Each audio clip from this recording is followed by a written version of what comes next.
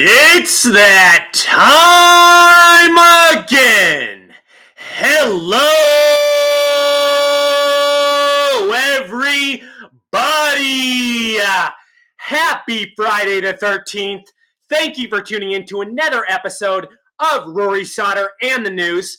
I'm Rory Sauter, your host. I hope you've had a fantastic week. I hope you have exciting weekend plans. We have not been on the air. It's been about 3 weeks, actually. It is great to be back doing this. I have missed every single one of you guys, and we have a lot to address today, a lot to establish. Huge episode, a lot of great guests in attendance. And I want to introduce my first guest who's with us right now. I believe we have Fred Litwin with us, and he's lived a hell of a life. He's had quite the career. Fred, first and foremost, give us a background, a bio, a resume, how it all started for you, all that fun stuff. Well, I'm Canadian. I'm from Canada, and basically, I've spent 9 years working for Intel Corporation in Europe and Asia, Hong Kong, Singapore. I've started a music company and a film society. But basically, my whole story revolves around the JFK assassination, which I got interested in back in 1975 when I saw the Zapruder film on television for the first time on the Geraldo Rivera show. And something didn't seem right to me. I wondered why Kennedy's head moved back and to the left in the Zapruder film, and that set me off on a decades-long hunt for the truth. And so you spent a whole decade doing all this due diligence, doing all this research into the whole Kennedy scenario. I know a lot of people have different, theories on what happened. You have all these different books out, and it just seems like there's a lot of different mindsets and different theories on what people think happened. I mean, I want to get your rundown and what you took away from all this. I mean, spending 10 years doing something. It was more than 10 years. Since 1975, I've been researching this. So I thought you said a decade. So you're saying decades? No. Yeah, many decades. Wow. Yeah. So yeah, go ahead. And the answer is quite simple, actually. Lee Harvey Oswald shot and killed Kennedy. There was no conspiracy. He was a communist who hated Kennedy's what Kennedy was doing to Cuba, and this was his mission to strike a blow for the Cuban Revolution. Now, if it's that simple, though, Fred, why do all these other people say the mafia was involved? Why do they say, Oswald was a fall guy? Why do they say that there's no way he could have made that shot from that whatever story window he was at? It just is not possible. Apparently, they had Navy SEAL experts that can shoot perfectly, come reenact the scenario, and they're like, no way. So I'm just wondering, it's just there's so many things that are weird, and I can understand why people are suspicious because, we all know the government lies to us every single day on many things, not everything. And it's just hard. It's hard to, it's really hard to know 100% because obviously, I wasn't there. You weren't there. All these other people that have all these theories weren't there. Your thoughts on everything I just said? I know I kind of look. A lot of people are unhappy with the explanation about Oswald being the lone gunman because Kennedy was this great man. He was president. He was young. He was bringing enthusiasm to the country. It's hard to believe that somebody like Oswald, a 24-year-old communist, could just go and kill him. It's much easier to believe that Kennedy was killed for a reason, a purpose, a mission, something. And so that's what's led a lot of people to believe there's something more to the assassination. I should say, if you've been to Dealey Plaza, you will see that the shots are very easy. The first shot was only 55 yards away. The headshot was around 85 yards away. And Oswald was actually a very good shot. He was a sharpshooter in the Marines. Fred, go ahead, sorry. No, there's nothing mysterious about this. But Fred, you don't buy into the narrative that LBJ might have been behind it because he wanted power and the whole Vietnam scenario that we probably would have never been in Vietnam had Kennedy still been alive. I mean, we could probably name a million things of what people have come up with and what people have thrown out there, No, I don't buy any of that. First off, we don't know what Kennedy would have done in Vietnam had he lived, because he was deeply committed to the country of South Vietnam. He was deeply committed to freedom and fighting the communists. Mhm. 3 weeks before he died, President Diem of South Vietnam was deposed in a coup and assassinated, and that made a lot of things go downhill. We don't know what he would have done had he stayed alive. As for Lyndon Johnson, there's just no evidence that he was involved in anything. What about the secrecy? What about all the mystery behind hiding all these documents Yeah, and why they refuse to release them? Do you have any yeah. theories on that? Well, first off, that is just first, it's not true. We have to really look at what if there are the only documents that are withheld in full, where the whole document is secret. And why is Or RFK Jr. coming out? I mean, I know a he doesn't know the family. case. He What? doesn't know. He really doesn't know things. The only documents held in full are IRS documents, and those are exempt by the JFK Act from being disclosed. The other documents that we talk about being released, these are documents that have all been released, but with some redactions. But Now, why are there redactions? Well, there's 400 documents with social insurance numbers. They oh, shouldn't be released at all. but Fred, there has to be more redactions than just privacy, Yeah. So the other, finance no, concerns and other. There has to be. I mean, the redaction. I mean, you could look at all the documents. In fact, like I say, the documents are released. You could look at the redactions and you could see what they're about. The CIA documents that we're talking about right now that have redactions are not even related to the assassination. They're all about the Cold War. They're about Cuba. They're about anti-Castro Cubans. A lot of them from 1961, 62, way before the assassination.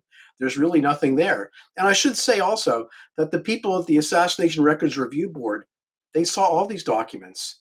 They reviewed all of them before they were redacted. And they themselves say there's nothing there. so now let me ask you this. Um, in regards to everything we hear in the media, why do they keep saying that these presidents don't release all this stuff? And apparently there's all these things in there that we're supposed to know. And, Yeah. there's supposed to be full transparency. And there has been a lot of people, even in the mainstream and even politicians saying that there are things that they're hiding from us. So is that just propaganda? Wouldn't say it's propaganda. It's people who just don't know what's really going on and haven't looked at exactly what is redacted. You can go to the National Archives website, for instance, if you want a complete list of all the withheld in full documents. You can go there and you'll see that it's all IRS documents. If you want to look at the list of redacted documents, you can see those too, and they're all released. Why people look? It's a much better story for the press to say, "Oh, there's this secrecy and we just don't know." It's a much more mundane story to say, yeah, the redactions really aren't that important. So, okay, now let me ask you this. What the hell was he doing with in a convertible with very limited protection? I mean, from what I understand, I mean, I know he had his Secret Service in the car, but that's very reckless. Wouldn't you say wouldn't you agree? No, because if you Or look at, different times, would you say? It just well, very different times. Look at, I have a picture in my book of Kennedy's motorcade in Tampa on November 18th, 1963. He's standing in the open limo for most of the way, standing up. Um, Security was very, very different back then than it is today. so back then, I assume, like you're saying before that, um, it wasn't crazy like it can be today. But so after that whole assassination, is that when they really stepped it up on the security? Yeah, they realized, oh my God, we have to take these things a little more seriously, and that motorcades, for instance, are something that require Bulletproof. They're more all protection. bulletproof now. They're all you can't even. Yeah, they made it really really extra secure. Yep. So that what about Jackie? What about Jackie's dress that they will not release with the bloodstains on it? Well, look, the problem for the National Archives is they are in possession of a whole variety of artifacts from the JFK assassination. You've got bullet fragments. You've got the CE-399, the bullet. You've got the dress. You've got the windshield. You've got a whole variety of artifacts. And the toughest problem for them is to figure out, what do we do with this stuff? How do we put it on display? How do we take pictures of it? They've got, you don't want people, everyday people, coming in to examine it. These are very delicate items. We've already had instances of where too many people have handled certain things over the years. And so I think the National Archives have, decided to be a little more careful about how they handle the artifacts. And Fred, don't you find it a little weird that his family doesn't have the full truth, that they still think that he was killed? That's not true. They do have the full truth. His family doesn't think that at all. Maybe Robert RFK Jr. does, but not his other siblings. Why do you think? I've done a variety of blog posts on RFK Jr. He does not know the case. And some of the stuff that he says about the assassination is just atrociously awful, really wrong. He does not know this stuff at all. Do you like some of the things he stands for? Not particularly. I mean, so in regards to what Robert Kennedy Jr. has said about this, you think he's throwing things around that are just definitely leading people the wrong way, that are he says he continually says that the best book on the assassination is JFK and the Unspeakable, which is a book that I've read. I have it in my collection, and it is a really bad book. It is full of conspiracy nonsense, a lot of which I've debunked on my blog, and he thinks it's a great book. And there's the problem right there. Is it fair to say that most of America, though, probably thinks that he was killed by the government? No, attitudes have really changed. And if you go back to because I know for the longest time they took polls. This was the last time I checked. This was probably 4 or 5 years ago, but majority, and I think it was in the high 50s, early 60s, did believe that the government had something to do with JFK's assassination. Yeah, and since around the year 2000, the attitudes have changed quite dramatically. And now you have basically 50-50. Half the American population thinks there was no conspiracy.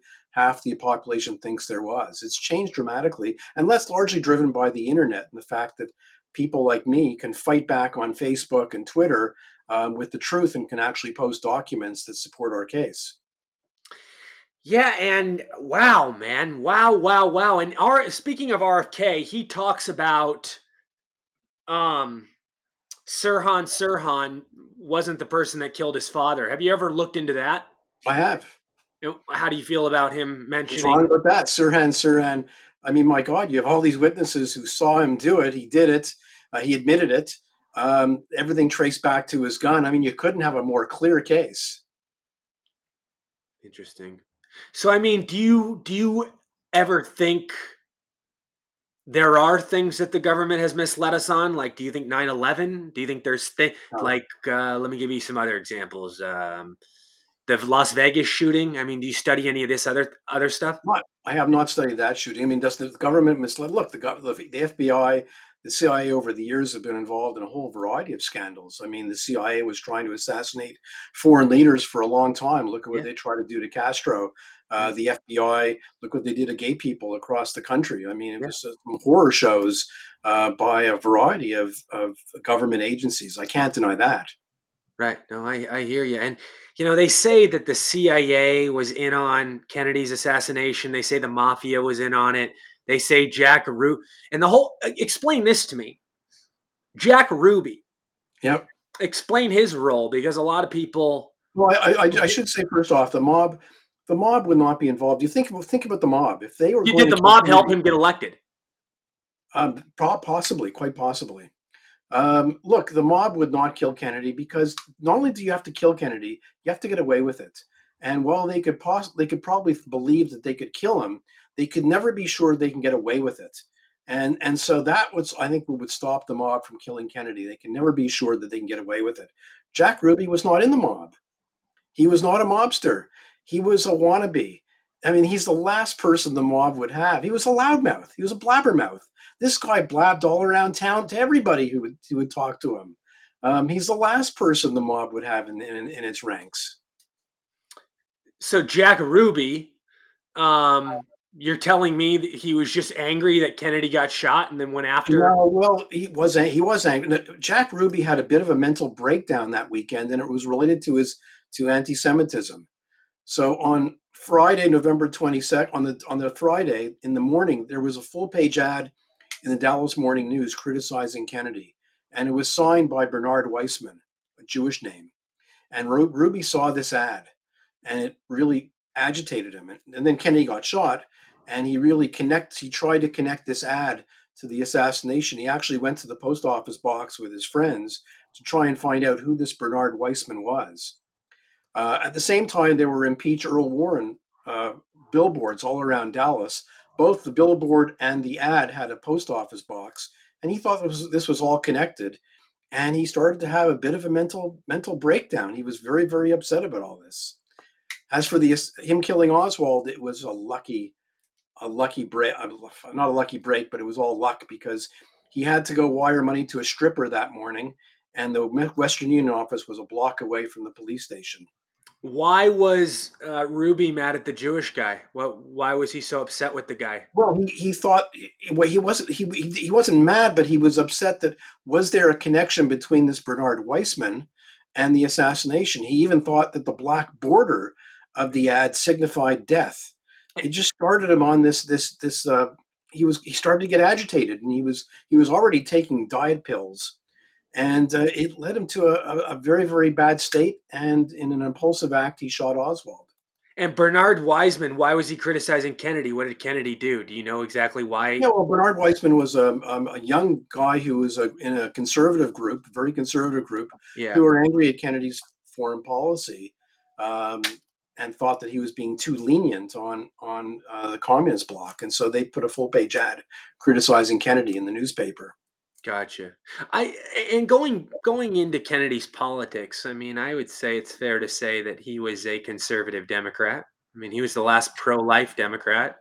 He was very anti-communist. Yeah. He was dedicated to freedom, and he really believed that the Soviet Union, the communist bloc, was evil. And Fred, explain to me this, though. I mean, Kennedy was very keen. He was very excited, and one of his big agendas was to get rid of the CIA. So that's why people think the CIA may have something to do with his death. I mean, do you remember him saying that he did not want any secrets held from the American people, and he wanted full transparency? And there were a lot of shady things the CIA was doing at the time, and they did not like being called out. This was a misreading of Kennedy and the CIA. Kennedy certainly was not happy with the CIA after the Bay of Pigs, but Kennedy realized very quickly that he liked covert activities. He liked covert operations. And so one of the first things he did with the CIA was he moved a lot of covert operations to the Defense Department and put Robert Kennedy in charge of a lot of that. And so covert actions by the US government skyrocketed under Kennedy. He never really did punish the CIA. He did put in John McCone, who did a lot of work in sort of making the CIA much more professional. But Kennedy did never really cut back the CIA. Do you think Robert, being his like main weapon, like them two working together, do you think that was a phenomenal dynamic duo? I mean, do you think they made a terrific pair?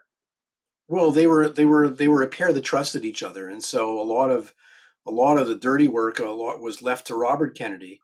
And Robert Kennedy was very similar to John. He was very, very anti-communist. Right. And very much a hardliner. They were both rabid about Cuba. They were both determined to get rid of Fidel Castro. Who had more of a temper? Who was more of who was a more type that would shit down your neck if you crossed him? Oh, it was Robert. I mean, Robert would really go after people, and he was very protective of his brother. Yeah, I see. I love that. I love the family loyalty. And speaking, I want to ask about Teddy. Did you ever read much into Chappaquiddick? Like, did you ever study that much? Not that much. I was actually in Boston when that happened. Wow. Look, he was a womanizer, and he killed that woman, and it's really a horrible tragedy, and it's a stain on his legacy, whatever that might be. You think he would have been president if that would have never happened? I don't think so. I don't think he had it in him, and I don't think he had anywhere near the gravitas that Robert or John had. Right, and that's what I keep saying. I'm like, you look at Robert and JFK, And then you look at Ted, and it's like Ted comes from a different family. Like he's nothing like his brothers. No, and I think he would have been a horrible president. What about Robert if he was never killed? Do you think he would have been elected? Yep, I think he would have been elected. Yeah. Yeah, I think he would have been elected. I think he would have been in an easy landslide, and it would have been a very interesting presidency. And in regards to it, let's just say hypothetically for just to have some fun conversation here, let's just say Robert got in there. Do you think somebody would have probably killed him too? I don't know. I don't think so. Who know? I can't say. Right. I think the big thing for Robert Kennedy was he would have had to grapple with Vietnam, and he would have had to figure out some way of getting out of Vietnam, and that was not an easy thing to do. And we talked about Kennedy's protection, JFK's protection. How in those days it was different, but Robert Kennedy died a few years after JFK, and you told me after JFK died, they really stepped up the security. How did they? I just don't understand how. I'm not going to say they let Robert die, but it's like they should have learned from what happened the first time. You should always have people around that uh, you know can see these things before they happen. I mean, it's like it's a curse. Well, it's a problem in our Western societies where we have open societies where we have people are free to to do things, and you have presidential candidates who like to be in the public, who like to go meet people and like to be with large crowds, and that's always going to put them in some danger. So, I mean, even though there was all this secret service around Robert, obviously way much more, much more than there was in the prior years, like when JFK got assassinated. But they still couldn't stop it. I mean, today something like this would never happen. There's probably more security for presidential candidates today, I Yeah, think, but yeah, I don't know. Again, Robert Kennedy, he was in the Ambassador Hotel. There was right. a huge crowd of people. He decided to take a detour at the last moment and go through the kitchen, and there was Sirhan. And how did they not get Sirhan before he got to this? You would think that Secret Service would pick up on that, no? Again, I don't know enough about the protection of Robert Kennedy to sort of. Yeah, Obviously, they didn't. I yeah. don't know how much protection he actually had. And did you ever study the Ronald Reagan assassination attempts? Didn't it happen twice? Yeah, I didn't really examine that at all. Thank God that Reagan survived that Yeah. assassination attempt. Yeah. No. Didn't that guy get out of jail that freaking shot him? What's his name? Didn't he get out? Was it Hinckley? Yeah. Didn't he get out? I think he did. Yes. Yeah. Oh, crazy. Um, so going back to this, I know you wrote a book uh talking about Oliver Stone's movie, his Yeah. documentary Here's my documentary. book. Yeah. So tell us about this. Kind of give us the rundown. Give us kind of Well, pinpoint it. Oliver Stone came out in 2021 with or last year with a new documentary series called JFK Destiny Betrayed. It's a four-part series on the assassination. And when I watched it, I realized, there's just so much in here that I could debunk. There's so much in here that's not true. And I started writing a daily blog where I was debunking a lot of the items in his documentary series. And people started coming to say, you should put that into a book. And I decided, yeah, make a good book. So I sort of got all my blog posts together, wrote a whole variety of other pieces, and this book came together. I wanted to show, through the use of primary documents, just how wrong conspiracy theorists are. Yeah, I mean, and they've made so many different movies about this case. They've made so many different documentaries. And so, from what you've seen, about 99% of all of those are bogus, bunk. Well, there, I would say most of the conspiracy documentaries and most of the conspiracy books are pretty full of nonsense. Do you And remember? and Go ahead. and that's why it's important for me. Like I have 100 pages of notes and sources for my book, and I put that up on my blog for free so that people can see the primary material, primary sources for what I say in my book. And Kennedy, um, In regards to his situation, um, what happened? Um, in regard, how much of an investigation did they do into both of those brothers dying? Did they really do a lot of? Well, and for JFK, you had the Warren Commission, which only took a year. I think they certainly could have used more time for sure. Yeah. Uh, Lyndon Johnson wanted them to wrap up the investigation before the election in 1964. But there was a second investigation, the House Select Committee on Assassinations in 1976 to 1977, 78, and they spent over 2 years looking at the JFK assassination. They also could not find a conspiracy. And there was a third investigation, and that was Jim Garrison's investigation in New Orleans in the 1960s, which lasted for 3 years. And he couldn't find a conspiracy either. He did find one, but it was all bogus. Interesting. Interesting. I want to bring up here. I want to get you back on here soon. I got to let you go here in a few minutes. I got to get to my next guest, but um, you worked for Intel, and you worked there for 9 years. It says. Yep. And then you managed a team of 20 people organizing the launch of Pentium 3 in Asia. What was that like? Yeah. Well, it was. I worked in Hong Kong, and so I managed a team of people to organize the Intel launch in Asia of a new chip, which is a pretty big thing because you have to oversee advertising, distribution, sales, launch, a website, a whole variety of things. It was a very, very big undertaking. Nice, man. Nice. And then it also says here you were the vice president of sales for LAN Systems in New York City. Yeah, it was a small software company in New York, and I became VP of sales, and sales exploded, and then actually Intel bought that company, so that's how I joined Intel. Wow, man. And then in 2000, you founded Northern Blues Music, a cutting edge blues label. The company has released over 70 CDs and has garnered 12 Juno Awards and over 50 Blues Music Award nominations.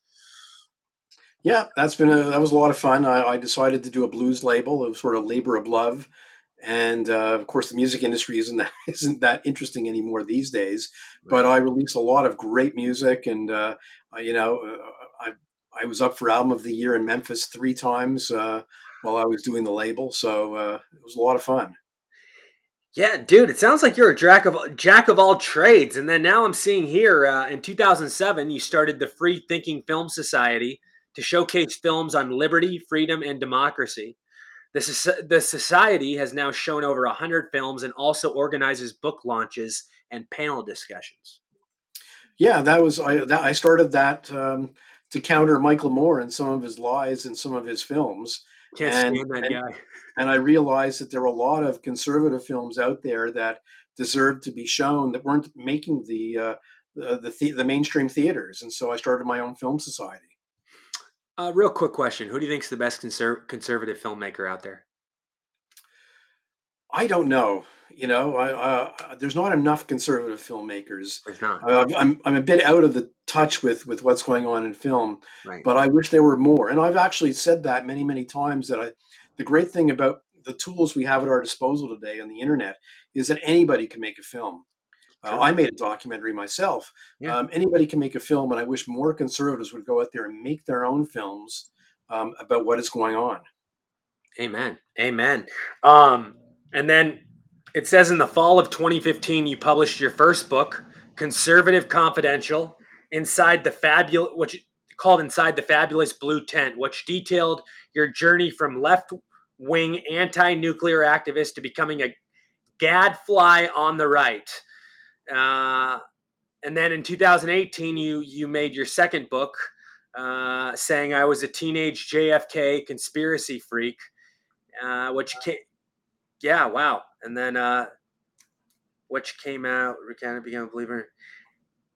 Very interesting. So first off, um, the Conservative Confidential, real quick. Talk about that.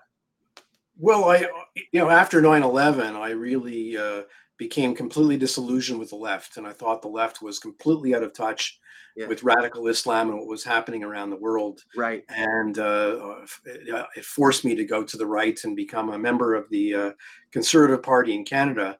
And I thought I had to write a book about this. I had to write a book about what I was seeing, why I was so disillusioned with the left, and why I had become a part of the right in Canada. And so that was that book. Nice, man. And then what about the second book? Obviously, it sounds like you were one of the people that thought it was a conspiracy, and then you had a change of heart with the JFK scenario. I did. And so similar to my first book, I was a teenage JFK conspiracy freak. Tells my story of why I believed in a conspiracy for many years, and why I changed my mind, and what the evidence was that convinced me that Oswald was a lone gunman. And it's also a little history of conspiracy thinking in the JFK assassination. It's a fun book. Nice, nice. And it also says here you've written articles for the National Post, the Ottawa Citizen, the Toronto Sun, C2C Journal, iPolitics, and the Dorchester Review. Yeah, I'm always writing something for somebody. I've been very, very active in some of the issues around what's happening with trans people, and the whole issue of puberty blockers and the medication of trans people, which I'm just find horrifying. And so I actually wrote about that like 7 years ago, before some of the current brouhaha. I hear you, man. It's madness out there. It's pure Complete madness. Yeah. What are some of the things coming up? Any big announcements? Well, I do. Well, I'm going to have a big announcement on November 22nd, the 60th anniversary of the JFK assassination. I'll be unveiling an article with some new information. Wow. And also, I want to ask you, where can people find you? Where can people get involved? All that good stuff. On my website, on thetrailofdelusion.com. You can find, I have a great blog of like 800 different pieces about the JFK assassination, lots of free documents, and links to my books and reviews, etc., on thetrailofdelusion.com.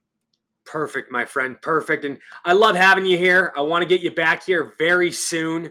Have a great weekend, and God bless, man. You too. Thank you very much for having me. Thanks, Fred. Thanks. I do want to introduce my next guest. I believe that he's with us right now. We have Rob Green. Rob, are you with us? I'm here. How are you? How are you, Rob? Welcome to the show. Your first time on. First and foremost, give us a little bio, a background, how it all started for you, all that fun jazz. Yeah, so I'm in the Navy. I'm a commander in the Navy. It's an 05, the equivalent to lieutenant colonel in the Army and the Marine Corps. Thank you for your service. Yeah, thank you. So for me, I was the XO of a 650-person unit when the pandemic happened. I refused the vaccine. Good job. Me too, man. I said to myself months before it even came out, I'm not getting that shit. I'm not falling for this clown show. This is all a game, and I'm not buying into the bullshit fear. I'm not scared of death. I'm not naive, and I'm not gullible. Yeah, I mean, for those of us who believe, and I don't know your personal beliefs, but for those of us who do believe in an afterlife or something that happens next, right. We cling a little less desperately to this life. Yeah. And we stand. It's easier to stand for principles when you have that approach. So that's what I did. I was fired from my position, and then sent home for 7 months. Had a lot of time to network with people and help junior service members that were fighting back and trying to do what they could to stand up for their own rights. And eventually everything I researched and everything I did became a book about everything that happened. We started winning in court, and then they didn't know what to do with me at that point. Couldn't go through with a court martial or an involuntary discharge, so they eventually put me back to work. And I am still in and still serving as best I can. The book came out July 4th of this year, and we're hoping to win some hearts and minds to individual rights, constitutional rights for service members. Dude, I love it, man. I love everything you're doing. I know that you're helping a lot of other people that have gone through the same thing you've gone through. Where is the scenario at with these whole mandates? Can you kind of give us the rundown on that? Yeah. So the mandate was rescinded, in this past year. I don't think in all parts of the military, right? Just certain parts, right? Well, the COVID-19 vaccine mandate was rescinded, so they have stopped kicking people out over it. The problem, though, is that the National Defense Authorization Act, that's the congressional legislation that rescinded the mandate, did not repair any of the harms done, did not declare the mandate unlawful. It actually did more harm to us than good, because what the DOJ did, the DOJ was representing the Department of Defense in the lawsuits that have been filed, more than 40 of them. And what the DOJ immediately did after the rescission of the mandate was go to the federal courts and try to get each of those cases dismissed as moot because the mandate went away. And most of the federal court judges have said, well, that makes sense to me. Like, you're no longer being kicked out. Well, hey, so this case is dismissed. There's only one class-wide case that is still active right now. It's the Navy case against the DOD. Where we're trying to get a final ruling on that case. And this is just over the Religious Freedom Restoration Act, those who had a religious objection to the mandate. There's a whole other, and your viewers might understand some of this, there's a whole other legal aspect that we need to get at, which is they mandated an unlicensed product and tried to force service members to take it. And that's a whole other aspect that we want to get at, but with the mandate rescinded, and judges not willing to take any deep dives on this, we're not able to attack that right now. Did you ever look at the percentage of how many service members denied it and said they're not taking it? What was the statistics? It was about 3 to 5%. Depending on which, some of those folks filed religious accommodations. Some of them were straight refusers and said, I have a right. So the law says, if a product is not fully licensed, it's just authorized for emergency use. The law says you have a right to accept or refuse the administration of that product. And if you did not have that right, then, the service members just become lab rats for any new thing that the government comes up with. Well, if the law states that, then why are all of these judges and why are all of these higher ups kicking people out? I mean, it seems like it would be against the law, right? Oh, it is. They broke the law. So, they I know, like you said, a lot of people, got their jobs back and are able, there's no more mandates, but just the fact that they were allowed to get away with that in the first place with implementing those sort of policies, knowing it's against the law. I mean, people need to be held accountable. That's exactly where I'm at right now. And it's why I'm continuing to be vocal, even though I'm not being chased down with a needle right now. And no one's trying to kick me out. We have to have accountability, or this is going to happen again. It comes down to the administration, political appointees had an agenda, and they pushed this. The 3 and the 4-star level leaders in all the services had an opportunity to take their insignia, to take their stars and put them on the table and say, I'm protecting the services, I'm protecting the law, I'm protecting service members. They did not do that. They had an opportunity, and they failed to uphold the law and individual constitutional rights of service members. And that's where we're at right now. So unless accountability happens, unless we, bring back these folks who broke the law, who are retired, court-martial them or something, at least an admission from the services, Army, Navy, Marine Corps, the Air Force, an admission that, hey, we got this wrong. We're going to study this. We're going to make sure this doesn't happen again. Even that would be helpful. But right now, we have a serious betrayal of trust that most service members are feeling right now for various reasons. And I think that the current recruiting environment is a reflection of that. Are you surprised, considering how conservative the military is, that the number was so low at 3 to 5% who refused? I would think it would be higher than that. So I had hoped it would be a lot higher. But in my opinion, that's really, really low for, like I said, considering the military mostly is conservative. I mean, sure, you have some Democrats in the military, but the conservatives dominate in the military if we're going to look at the voting bloc. My private estimate is that as many as 50% wanted no part of this. And for various reasons, they went along, protecting their family, protecting their income. They were coerced, but ultimately, they have no way of suing because the emergency use authorized law, the law covering that kind of product. Right. They're exempt. The big pharma is exempt from any sort of lawsuits or any liability, correct? Because Congress signed the law for them. Isn't that correct, big pharma? Yeah. So that was a law from 2005. The 105th Congress put that in place soon after the anthrax vaccine nonsense that went down. And so that law has been in place for a long time. It protects Congress. It protects every DOD official, protects all of government. It protects those who are injecting you. It protects those who develop the product. It protects the manufacturers of the product. Everyone involved has perfect liability shields in a court because of this law, except one person. That's the person who accepts the product. When they have a right to refuse, otherwise everybody is a lab rat. They have a right to refuse, but if they accept the product, they're the only one taking any risk. They're taking medical risk. They're taking financial risk. They're taking 100% of the risk. Now, Rob, I have to ask you, in regards to this happening again, it worked once. They got people to comply. So I think it's inevitable. And then how will the military go about dealing with this? Well, I mean, that's part of why I'm continuing to be so vocal. I could keep my head down, try to get to retirement. But, I took an oath to support and defend the Constitution against enemies, foreign and domestic, right? This is a domestic enemy.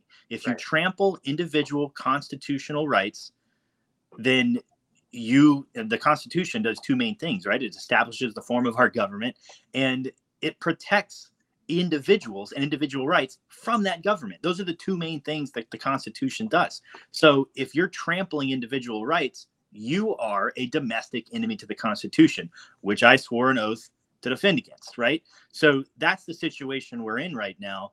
And, for those other service members who are, feeling like something is coming down the pike, well, get vocal with me, because we have an obligation to defend against just such threats that, take you, the individual, all your rights away and allow the government to dictate everything to you. And that's frankly not okay. And I know you said earlier you were gone for 7 months. And so you're back, and are you back in the same position that you had before, in the same ranking and everything? So I am the same rank. I'm not the same position. They moved me, 6 states away, put me in another job. But my only job for those 7 months, while they were figuring out whether to court-martial me or involuntarily separate me, my only job was calling in every day. I presumably to make sure I was alive. Then they stopped taking that call. And so eventually, as we were winning in court, and they were going to have to figure out what to do with us who were still sitting at home, getting paid. Thankfully, I have 7 kids, and I still need to provide. They wow, 7 kids, man, 7th heaven. That's a lot of kids, man. Damn. It is. Wow. But good for you, man. That's awesome. Yeah. So they eventually put, all of us back to work instead of kicking us out. And, luckily they did, or the current, manning crisis we have right now would be way worse. Dude, I hear you. And I want to ask you, you spent a lot of time in the military. What countries did you mainly, do your thing in? Well, I was in the Navy, so I did most of my defending the Constitution against foreign enemies from a ship. So I spent some time in the Persian Gulf, spent some time in the Horn of Africa area and the Mediterranean Sea. But I'll tell you, even back then, there was some manning issues. We had gaps. We had, personnel positions that were not filled. That's what I mean by gaps. Yeah. And just as recently as 2021, there were 7,000 gaps at sea, positions at sea that have been gapped. And that's a 250 ship Navy or so. So we're talking about 25 or so, people a ship on average, right? Just since the pandemic to now, so 2 or 3 years since then, that 7,000 number has ballooned to 18,000 gaps, personnel gaps at positions at sea. And it's not getting better. As a matter of fact, the Navy just missed their recruiting target by 7,000 people. What's going to happen when they can't fill all these jobs in the military? They're going to have to draft? That's a question for those who make political decisions, not for me. But I don't know what we're going to do as the war drums continue to beat around the world. With all the chaos going on in the world, and with all hell breaking loose and shit hitting the fan, could you see another draft coming? It's possible. I assume that's what happened. Previously they couldn't bring people in for various policy related reasons right. About the economy. My issue, those other things exist. There are reasons people are not volunteering to serve. But there's also one very important reason that they're ignoring right now, and it's their own betrayal of the trust of service members. If they own that and they try to fix that, then I think that is the first step into trying to repair this. And maybe we won't have to have a draft in order to, continue policing the rest of the world. But again, that's a policy decision that I don't have. That is no part of me. But I care about the service very much, and I want us to repair this. And when you're over on these ships, give us kind of like your day-to-day operations, like kind of give us a day in the life of Rob Green. What does Rob do? What your duties, the schedule. Yeah. So, I was in charge of a division, for example, on a destroyer. So we're, 250 some odd people, 280 or so. And then, we get up in the morning, we're underway, we're on deployment, we're in the Med or, Horn of Africa. We have a mission to do. And so my job is you stand watch, either on the bridge of the ship, keeping the ship safe navigationally, or you're standing watch in the Combat Information Center. Usually that watch is anywhere from 4 to 8 hours a day, depending on how many watch sections you have. And you also have every day you're managing maintenance of equipment, you're taking care of people. You've got to eat, you've got to get some sleep. And you've got to rotate watches. Somebody's got to stand watch all night. So usually you do a week where you're the guy standing the 2 a.m. to 8 a.m. watch. And then you roll right into your day job, and you try to catch a nap right after dinner before you get back up at 2 a.m. So, it's a pretty hectic schedule, and you can't afford to be down manpower because maintenance of equipment is hurt. The ability to stand enough watch stations so that people are awake and ready to go. It's important. I mean, you've probably flown some of the greatest planes, messed around with some of the greatest weapons, right? I mean, you've probably played with it all. Well, I'm not a pilot, but so I haven't flown them myself, but I have been flown onto a carrier by some of our talented pilots. So yeah. And what's it do? Does it feel like surreal, like being on one of these ships? I mean, it's probably an awesome experience. It's probably and you get you're with your brothers, and it creates like a bond, a family, and and it just seems like it would be fun. So for me, I always wanted to spend time at sea. I loved it, especially as a fresh ensign out of the academy, and here I am leading my first team on a ship. And then eventually, though, you're away from your family 9 months. That's hard. That's the hard part. Yeah. You hit the doldrums. There was a period of time, I don't think I've shared this before in any interview, but there was a period of time at one point where I had missed a kid's birth and gone for a long time. And my job at the time was standing watch in the Combat Information Center, and it's really dark in there. They keep the red lights on. So you can, and I would go from there back to my rack to dinner to my watch was down there. There's a period, maybe a month, maybe a little longer, where I didn't see the sun. I just stayed in the belly of the ship. And so, not ideal, not the best for your emotional state, but it really hits home that it's easy for our service members to get overwhelmed. We need to make sure we're doing a good job, because we also have a concurrent suicide crisis right now in the service.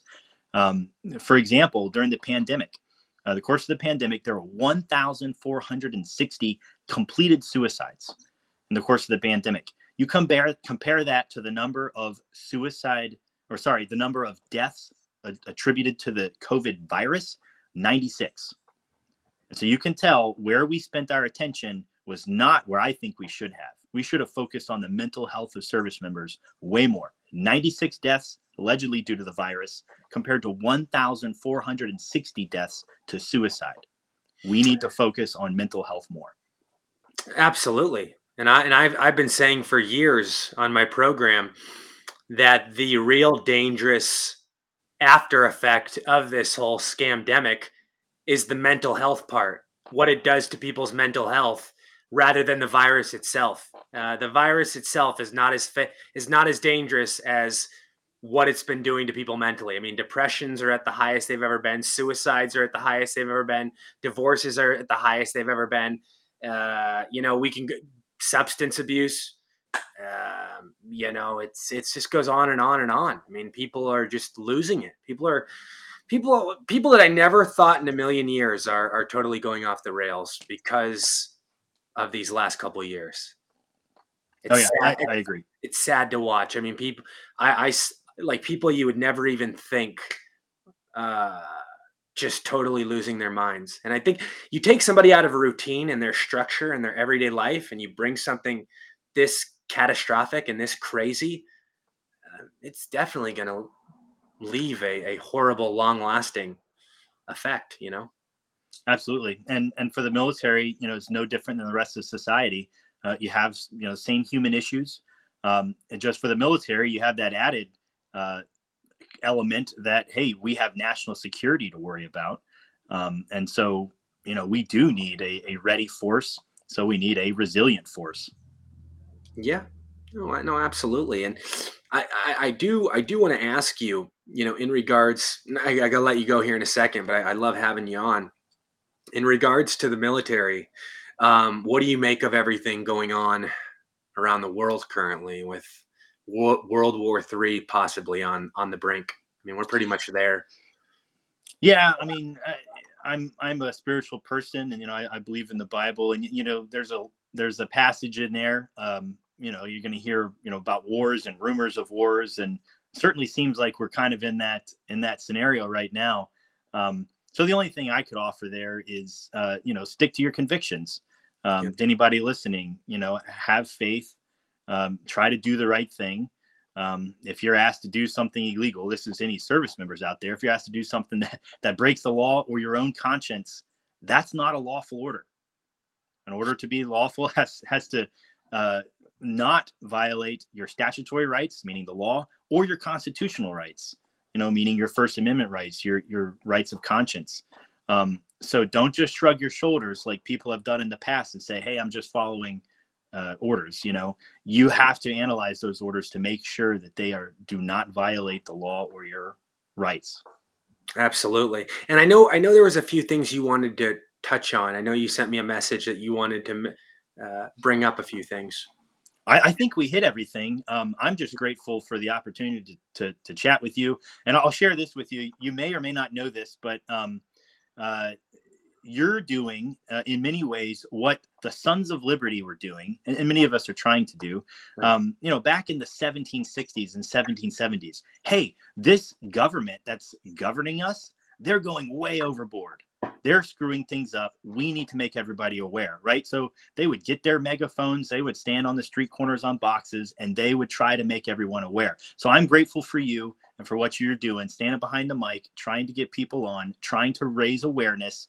It's echoing what the Sons of Liberty did back in the day. And Patrick Henry, by the way, when he gave his famous speech, give me liberty or give me death, you know how old he was? He was 26 years old. Wow. He was a young man in the Virginia Convention. And let's also not forget how young the founding fathers were when they wrote the Constitution. They were all in their 20s. Many of them were very young. Now, Benjamin Franklin wasn't that young, but no, not him. But pretty much all of them were in their 20s. I think he was probably in his late 30s, early 40s at that point. I think he was a bit older than that. But yeah, many of them were still young. Many of them, so you're never too young to stand for freedom. So thank you for doing what you're doing. No, absolutely, Rob. And tell us about this new book before you go. Yeah, so the book is called Defending the Constitution Behind Enemy Lines. It's an analysis of what the founding fathers did in light of what happened with service members throughout the pandemic. We go through the law, and I try to weave in human interest stories from service members in each chapter. But it is a story of standing for freedom for service members throughout this thing, the last 3 years, trying to make sure we raise awareness so something like this can never happen again. Yeah. Oh, I miss it. Well, actually, no, I'm going back to look at the founding fathers right now. It looks like James Monroe was 18, Aaron Burr was 20, Alexander Hamilton was 21, James Madison was 25, and then there were a few that were older. Thomas Jefferson was 33, John Adams was 40, Paul Revere was 41, George Washington was 44, Betsy Ross was 24. Yeah, it's pretty wild to think that, they were the thought leaders at that time that kind of drugged the rest of colonial Americans along with them. And they were young when they did it. So, many of them were young. So thank you for bringing that out and actually looking up their actual ages. That's good. Yeah, I wanted to just make sure. I didn't want to just spew nonsense. But this book, though, give us what you want the biggest takeaway to be. Like, what do you want people to really get from this? Yeah, so, I just mentioned a few of the things from the book. But probably the most important thing is that subtitle there. It's a story of hope for those who love liberty. There is hope here. It's with each other. It's with your faith. It's with standing for truth. So never give up on that. We who believe in an afterlife, like we mentioned before, don't cling so desperately to the current one. We stand for something bigger than just our own temporal, selfishness or needs. We stand for something bigger. So do that. There is hope in that. So it sounds like this is a lot of what you experience, plus, different life lessons people can learn from, and, just a wide variety of things going on in the world. Is that fair to say? It is. I interviewed hundreds of service members for the book, and got many of those stories woven throughout as we talked about the law and the implications and what the founding fathers did that were similar to what service members were going through. Wow. Very, very good stuff. And then is this your first book, by the way? It is. Do you have plans to write more?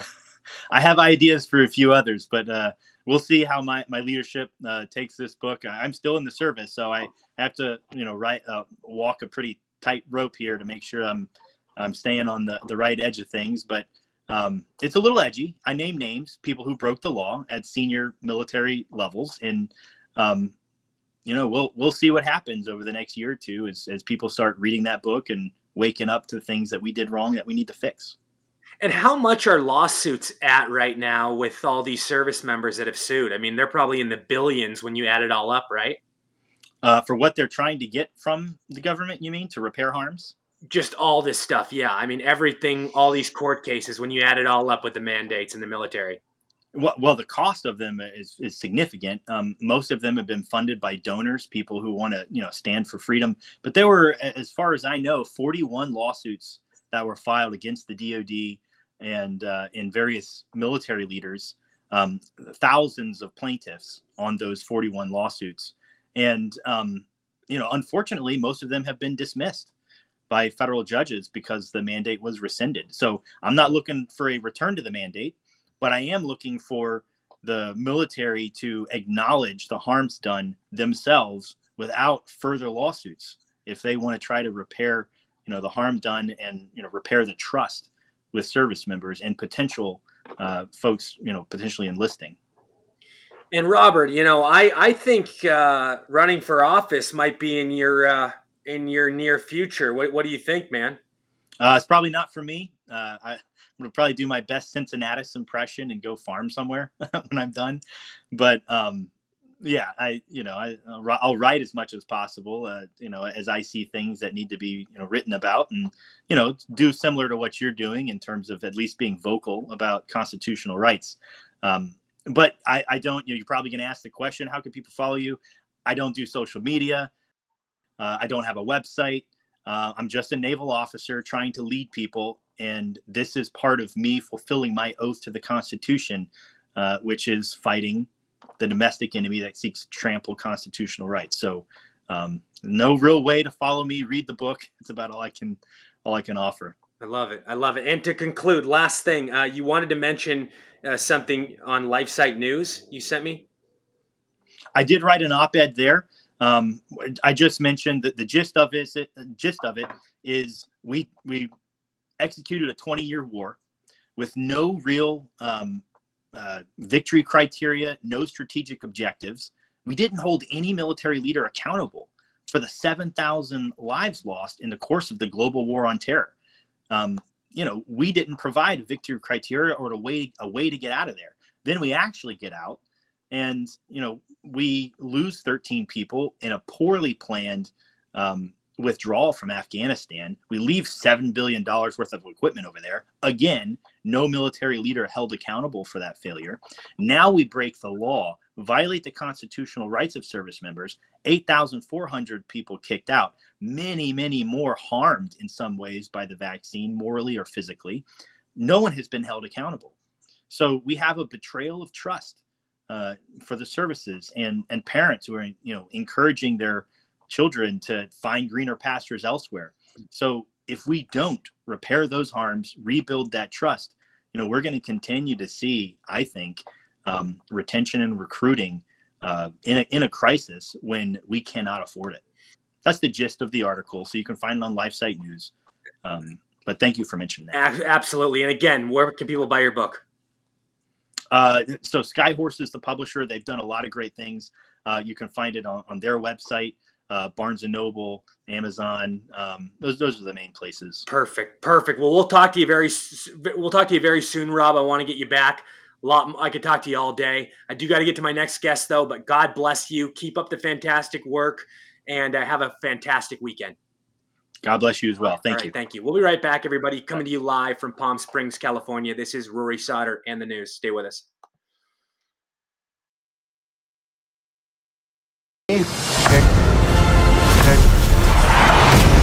Let's do this. People always say, don't assume the worst. You excited? Yeah. Is it a boy or girl? We don't know. Sometimes the worst is exactly what you should assume. So my wife is in the hospital. She's about to give birth. Drive. This is a family emergency. I'm your family emergency now. Whatever it is that you want, it's yours. Is this the wife? David, where are you? I mean, are you happy? You and your wife have a happy marriage? Stick away from my family. That's rude. You interrupting me, don't. You know what I don't need tonight? Stress. Let's just make wise decisions.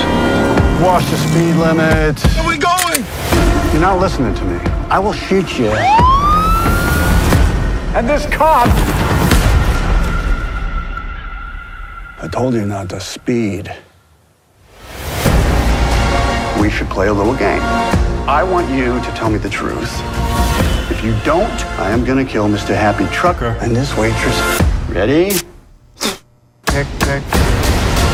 You got me confused with someone else. Really? I'm not who you think I am. I never even told you who I think you are, so how could you know you're not who I think you are? Tick, tick, tick, tick, tick! Sit back down!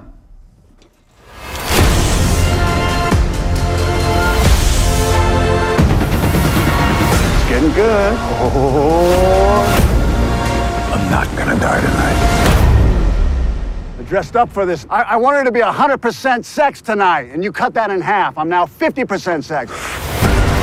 People tend to think the more violent the death, the higher to heaven you go. Better to rain in hell. Wouldn't you agree?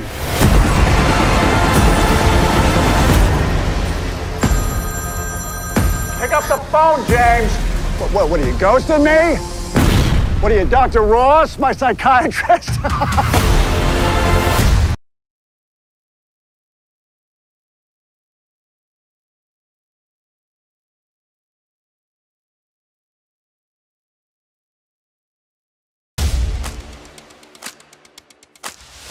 I haven't seen my daughter, and now her daughter shows up at my front doorstep with not a word. I think My parents are in some kind of trouble. Oh, Ashley's in trouble. What is it this time? Get on that flight and do not come back without my hard drive. Purpose for your visit? Pleasure. Lay low for a few minutes. Welcome to the island. I'm losing my patience. Oh, no. Boom! Kills him. I just got out of there with my life. Did you shoot me? I guarantee you there's more men that are already coming. They will not stop until we are all dead. Come on, Ashley. Ashley, don't make me...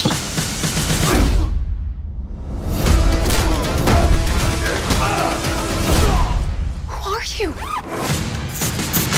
The old guy, he keeps killing everybody. Everybody.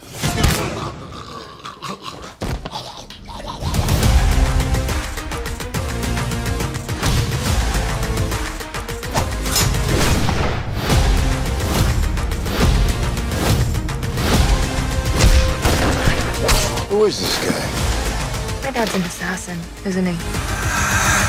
Yeah, your dad's totally an assassin. Grandpa! Here, have some more syrup, sweetheart.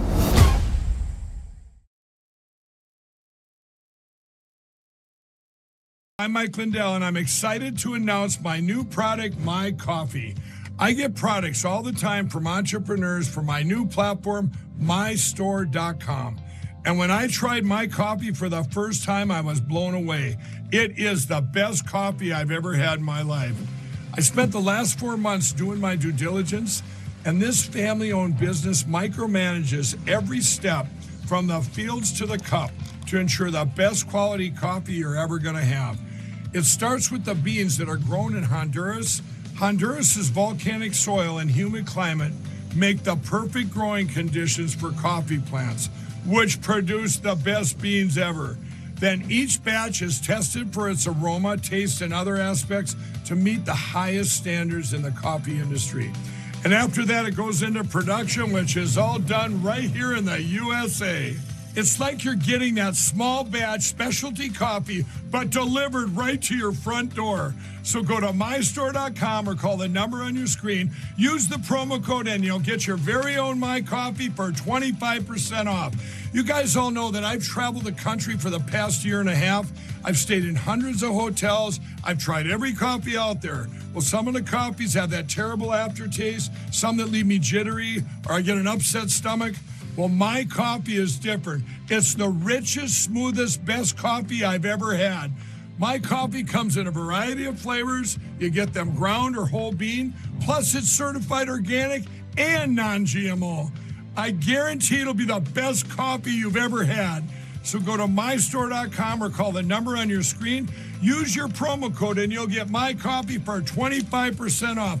And I'm going to give you deep discounts on all my store products. That's mystore.com. It's my new platform for USA entrepreneurs. Please order now.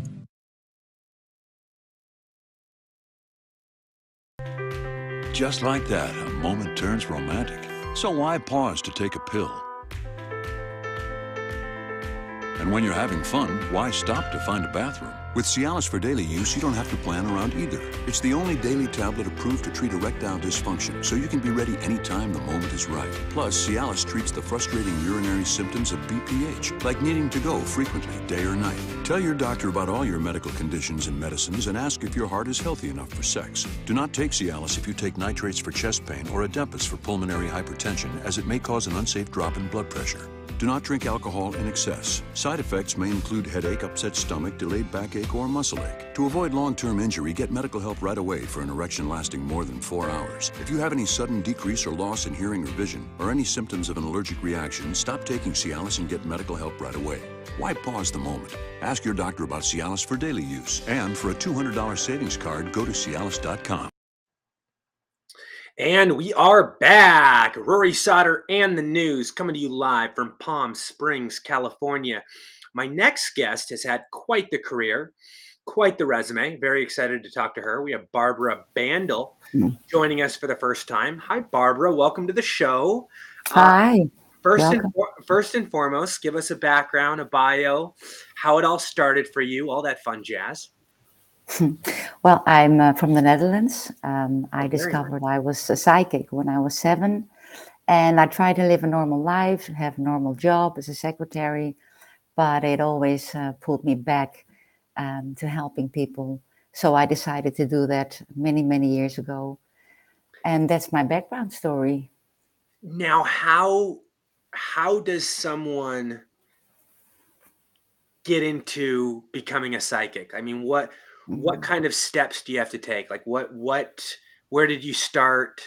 And then how did you, you know, get to be to this kind of level and actually Yeah, make it a career? I think most of all, you really have to love to help people, Yeah.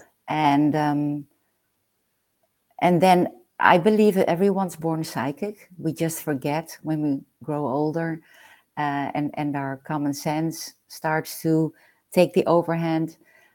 So I think anyone can develop it, and you can grow like, because there's a difference between a psychic and a psychic medium. Yeah. So you can be a psychic medium as well, talking to deceased loved ones, and it has to be a calling. I think that's most important. Oh no, absolutely. No, I agree. And kind of tell us about the classes you took, what you learned early on, things that that you took with Mhm. you, along in your Yeah, career. yeah. Well, the things I saw and felt and heard, they came natural to me. So I didn't learn that.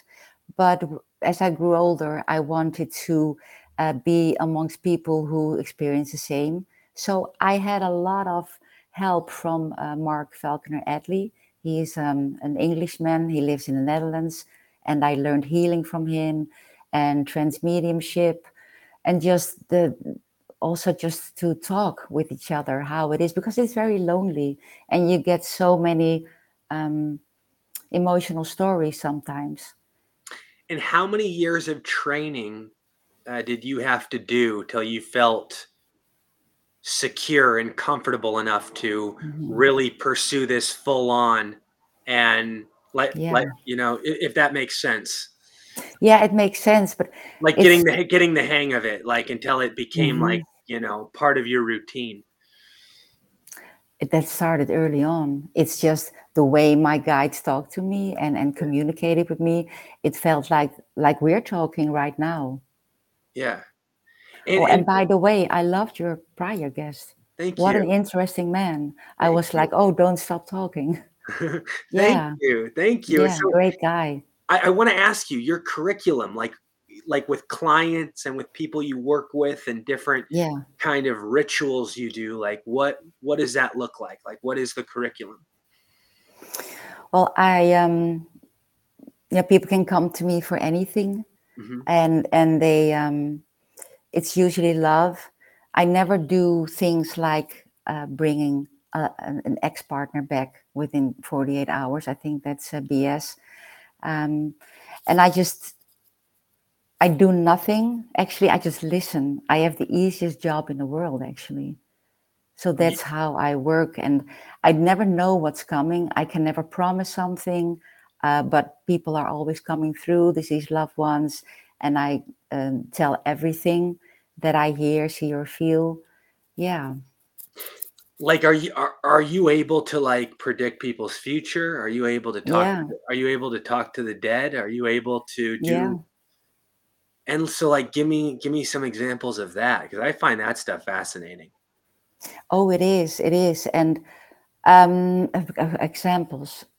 Well, for me, the most beautiful reading I've ever had was with a deceased firefighter who died on 9/11 in one of the Twin Towers. Oh no. And for me, it's normal. Let's say you come for a reading within a month. It's normal that maybe your deceased grandfather comes to visit me before you come because Mhm. they want to talk to me or just feel my energy. So I'm used to having spirits around me all the time. And I don't mind because they're always kind. I never have weirdos in the house. What kind of information do you need to predict somebody's future, to talk to the dead? Like, I'm sure when a client comes in, he kind of has to give you a brief bio. No. The less I know, the better, because I don't want to know anything. The only thing I have to do is concentrate. So I usually sit with my eyes closed during the whole reading, and I just repeat what they say. It's all about concentration and trusting your guides, of course, because some people, it's exciting when I give a reading. They are nervous, clients are nervous. So I understand that they don't always understand what I'm saying, or I give names and they're like, I don't know that person. But then later on, when they're at the supermarket the next week, they're like, oh yeah, she said that name. That's somebody who died so long ago. So I just keep on talking. Really? Yeah.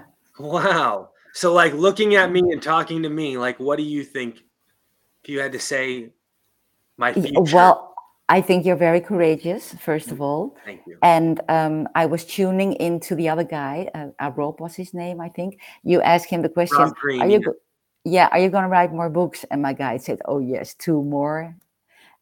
So for you, I feel your grandmother.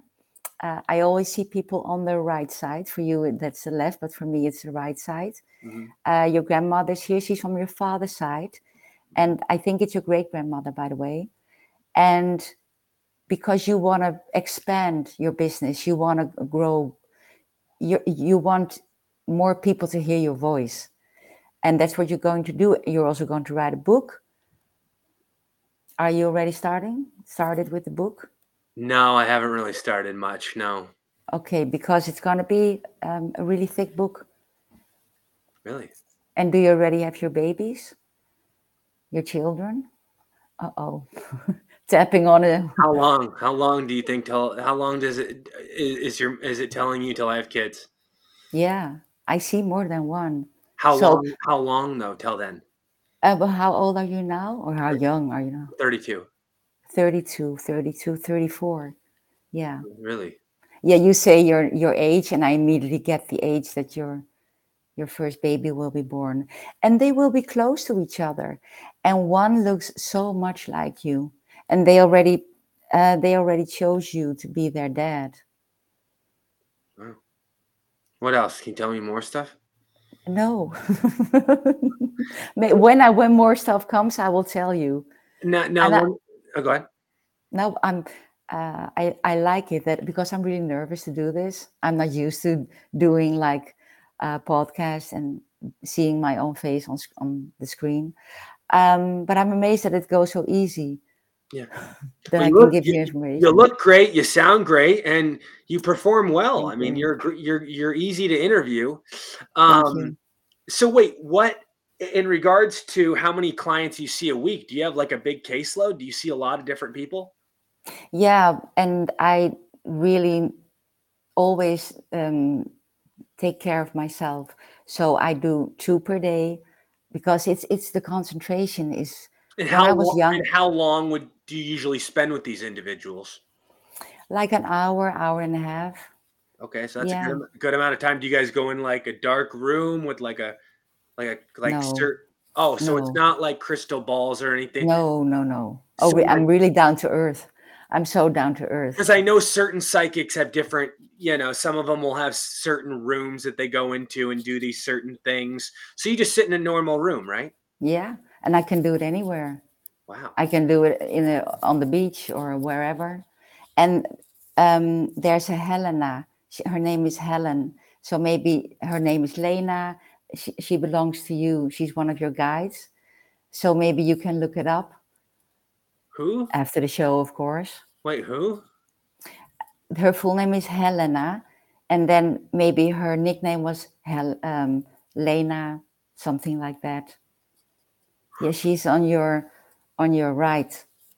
And she's laughing. What is she laughing about? That she thinks it's funny that she's in the broadcast. Where is she? She's behind you.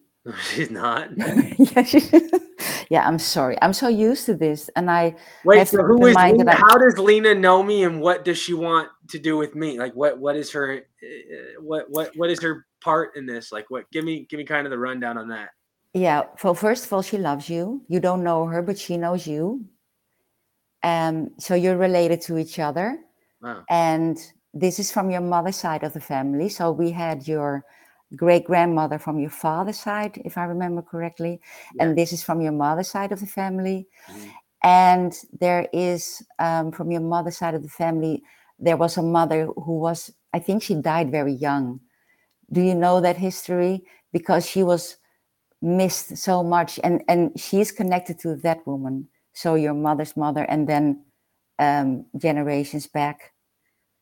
Yeah, but she knows you. You have a bloodline, and she's very proud of you, because you know the guides, they see everything what's happening now, and over the last years. Yeah, they know how hard it is for us right now here to keep our sanity, and we're being like flushed with information, what is true, what isn't true. So they're all helping us. Wow. Yeah. Jesus. So Oh, you Jesus. Well, maybe he will come too. I'm just kidding. I'm kidding. I'm kidding. So wait, so the I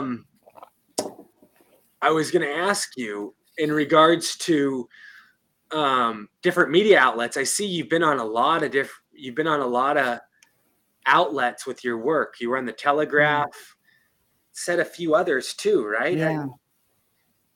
Has that been for? Have you been in the have you been in different newspapers for a while? Yeah.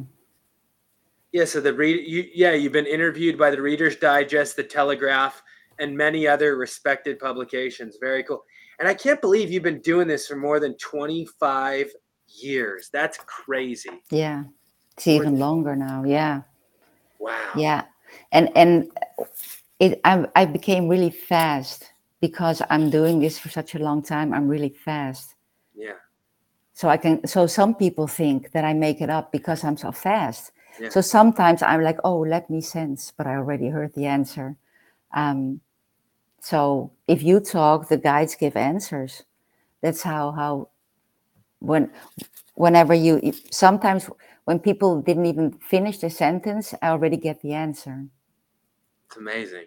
And it says here that you discovered your unique abilities when you were just 7 years old. Yeah.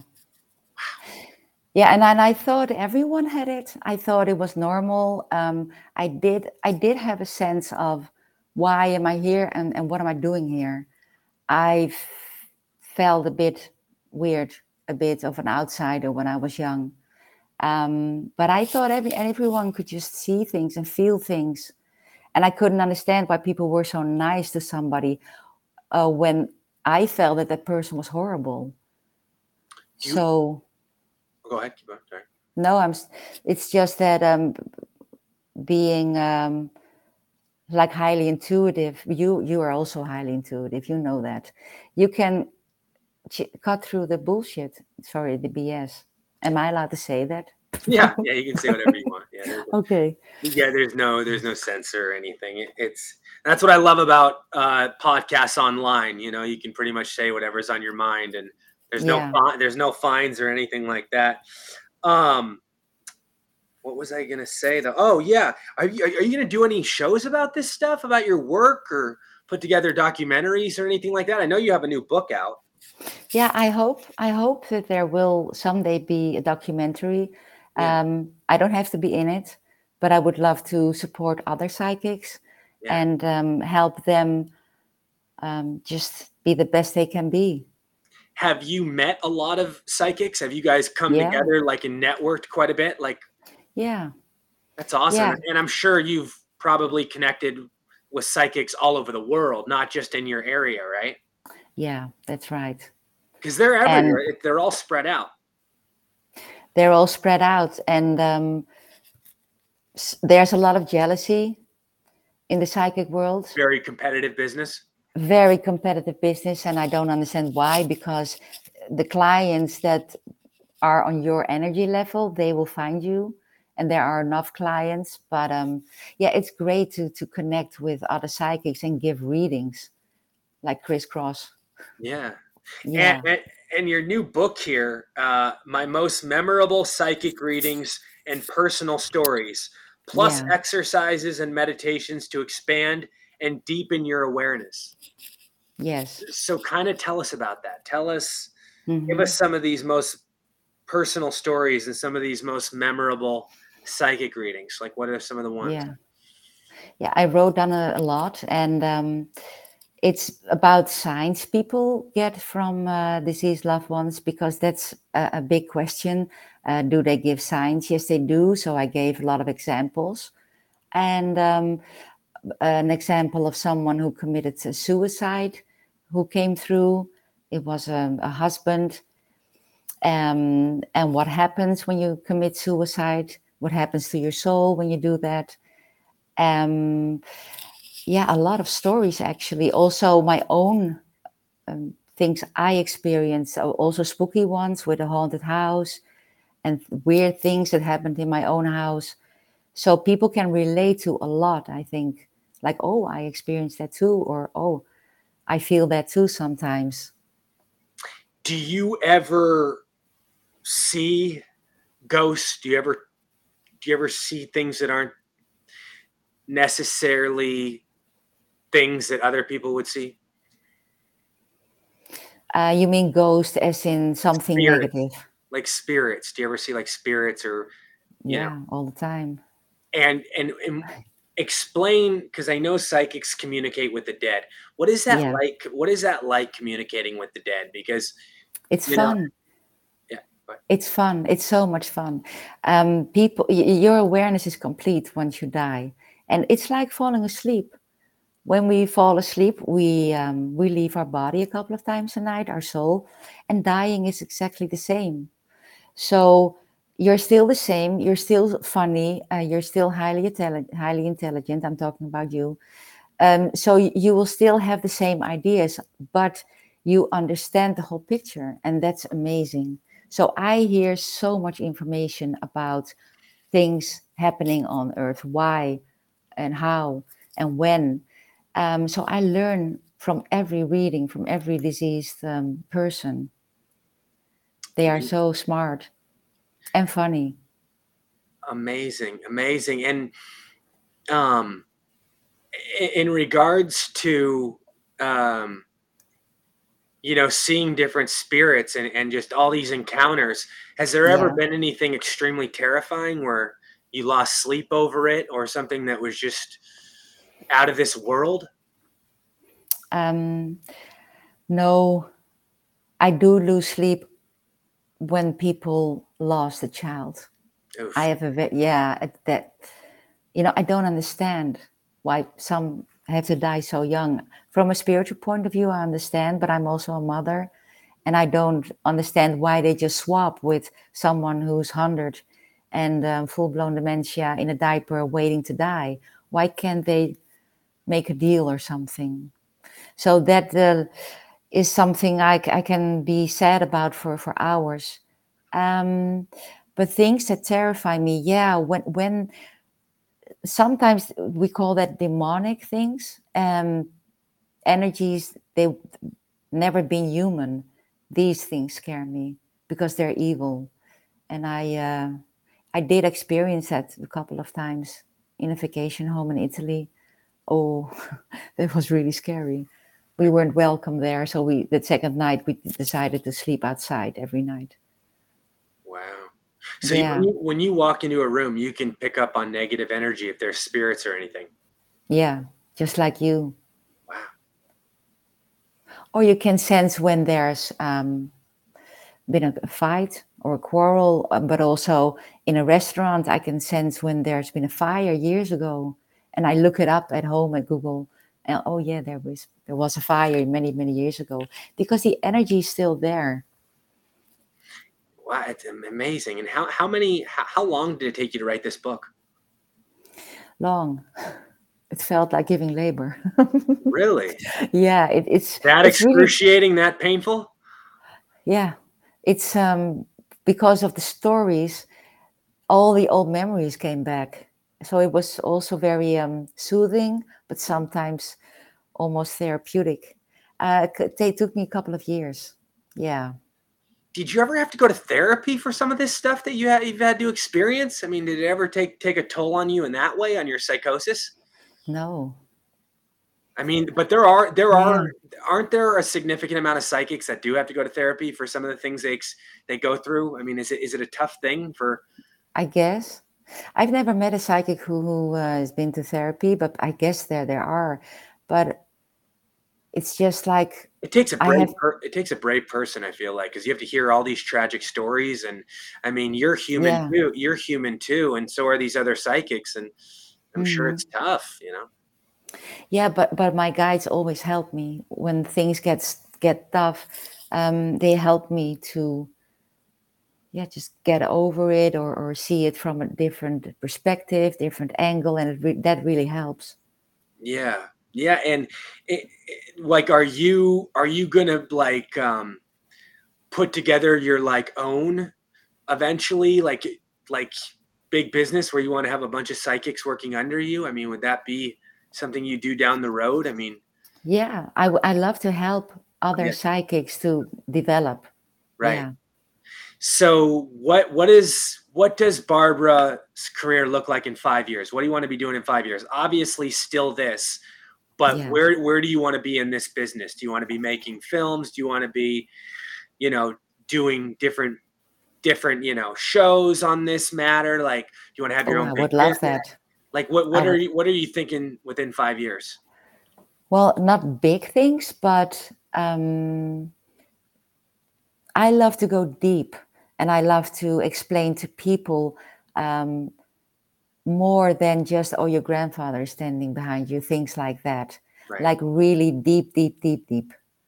I would love to do that, shows or documentaries, things like that. Have you ever thought about doing your own podcast? You'd probably be pretty good at it. You have a lot of things to share with the world. No, I never thought about it. Then I have to look at my own face, and I don't like to look at my. Well, I think you look great, and I think. Yeah, that's just the thing. When I was in my 20s, I thought, oh, when I'm in my 40s, I will have more confidence. No, it's not true. See, I don't know why you don't have confidence. I mean, you talk well, you look good. I think you'd be great for podcasting. I don't know what it is. Sorry. I love what you say, but it's. I don't think I'll ever get confidence. I hear. Is it hard? Is it hard for you to like be in front of a screen? Because is it kind of a new thing for you? Yeah, but I also don't like taking pictures of myself, like selfies. Oh God, no. The selfie thing is becoming. A lot of people are doing that. It's becoming a very popular thing. I feel like. Yeah. I hear you, though. I hear you. There's a lot of people that don't like taking selfies. There's a lot of people. I hear you. Yeah. What was I going to tell you, though? What was I going to ask you? Oh, in regards to, Netherlands, the farmers. Are the farmers okay over there? Is that still going on? Yeah, it's really sad, isn't it? Because I've been watching footage. I haven't seen anything in a while. But can you give us like an update on that? I know that's off topic, but have you been following it? Yeah, I do. And wherever you drive here, the flags are upside down. We have I have to think what colors comes first. Red, white, blue. That's our flag, and now it's blue, red, white everywhere. So the elections are coming. So they are all talking about, we're going to fix that. We're going to, no problem. But I know once the elections are done, that they are going to try to pursue this whole thing. I don't know what the word stikstof is in English. That's the thing that crushes the nature. What's the word? Do you know what the word is? What word? Sorry. It's the word, the thing that they want to drive the farmers away about that thing. It's like nitrogen, or what is it? I forgot the word. Yeah, I don't know. No, it doesn't matter. But anyway, and my sister lives in Germany, just across the border. Germany is our neighbors, and the neighbors like it's like close to each other, and they have no rules at all. Right. It's insane. Crazy stuff. Crazy It's stuff. scary. It's Yeah, scary. it's very scary. So And scary. I want to get you back here soon, but before I let you go, what's the thing you're most proud of in your life? What's the thing that you look back on and it's your biggest accomplishment? That I can look at myself in the mirror every day. I love it. Well, Yeah. I mean, that's a big enough accomplishment. Yeah. That's good. And like, what part of Netherlands are you in again? Amsterdam. Oh, you're Yay. in I love Amsterdam. That's Yeah. awesome. Such a beautiful place. That place is so special. Yeah, it is. And what's it? I mean, I've been there, but what's it like visiting? I mean, what's it like living there? Busy. Today, all the Israeli schools were closed. Oh, wow. Yeah, so they were afraid of terror from Hamas. But it's very crowded. And you asked, what do you want to do within 5 years? I hope to live somewhere quiet. Oh, within 5 years. Are you right in downtown?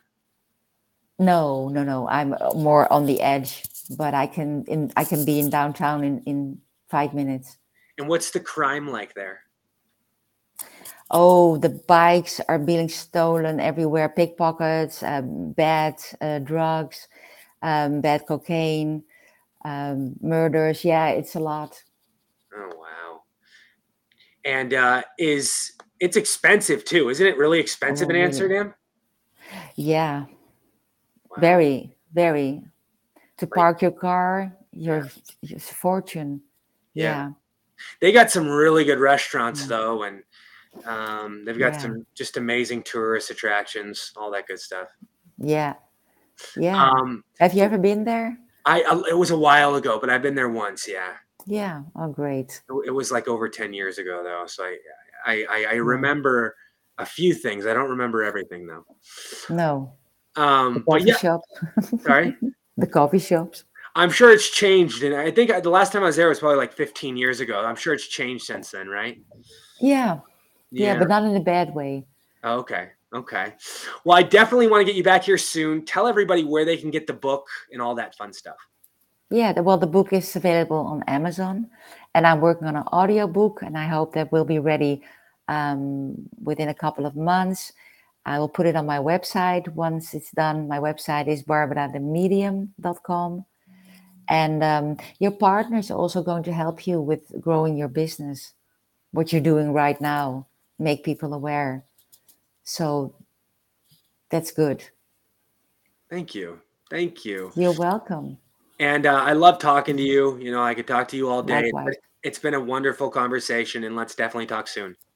Thank you. I had a great time. Thank you. God Okay. bless you, and best of luck. Keep up the great work. Thank you. Bye-bye. Thank you. Everybody, it has been a fantastic show today. I want to thank you all for tuning in. Another episode of Rory Sauter and the News in the books. Hope you have a fantastic weekend. We'll see you all next Friday. Until then, I'm Rory Sauter. God bless. Much love. Cheers, everybody.